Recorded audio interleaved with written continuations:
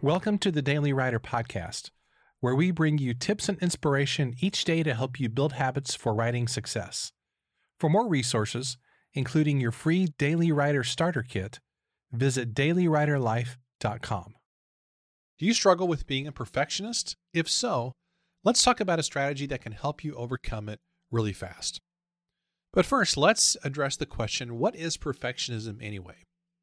Perfectionism is the tendency to get paralyzed by the idea that your work is never good enough. Perfectionists imagine there's a standard out there and they can never, ever reach it. They've convinced themselves that they'll be an utter failure unless they reach that unreachable standard. Therefore, they never take action and instead live in a perpetual state of frustration. Now, for the strategy on how to deal with it. If you think of yourself as a perfectionist, you're always shooting for A-level work.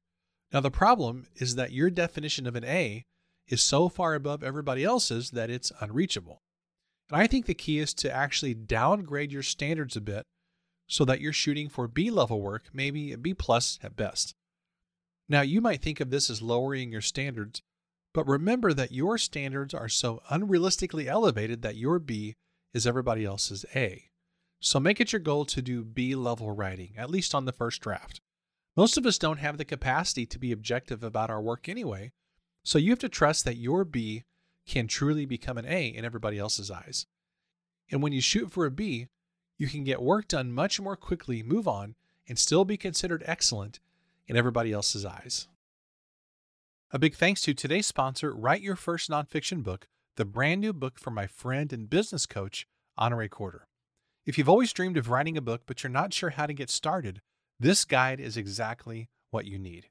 In Write Your First Nonfiction Book, you'll learn the exact system that Honoré has used to write many of her own books. You don't have to guess what goes in each chapter because she lays it all out for you step by step. So if you're ready to stop dreaming and you want to learn from an author who's sold millions of books, head on over to dailywriterlife.com/nonfictionbook to grab your copy today. Thanks for listening, and I'll see you tomorrow.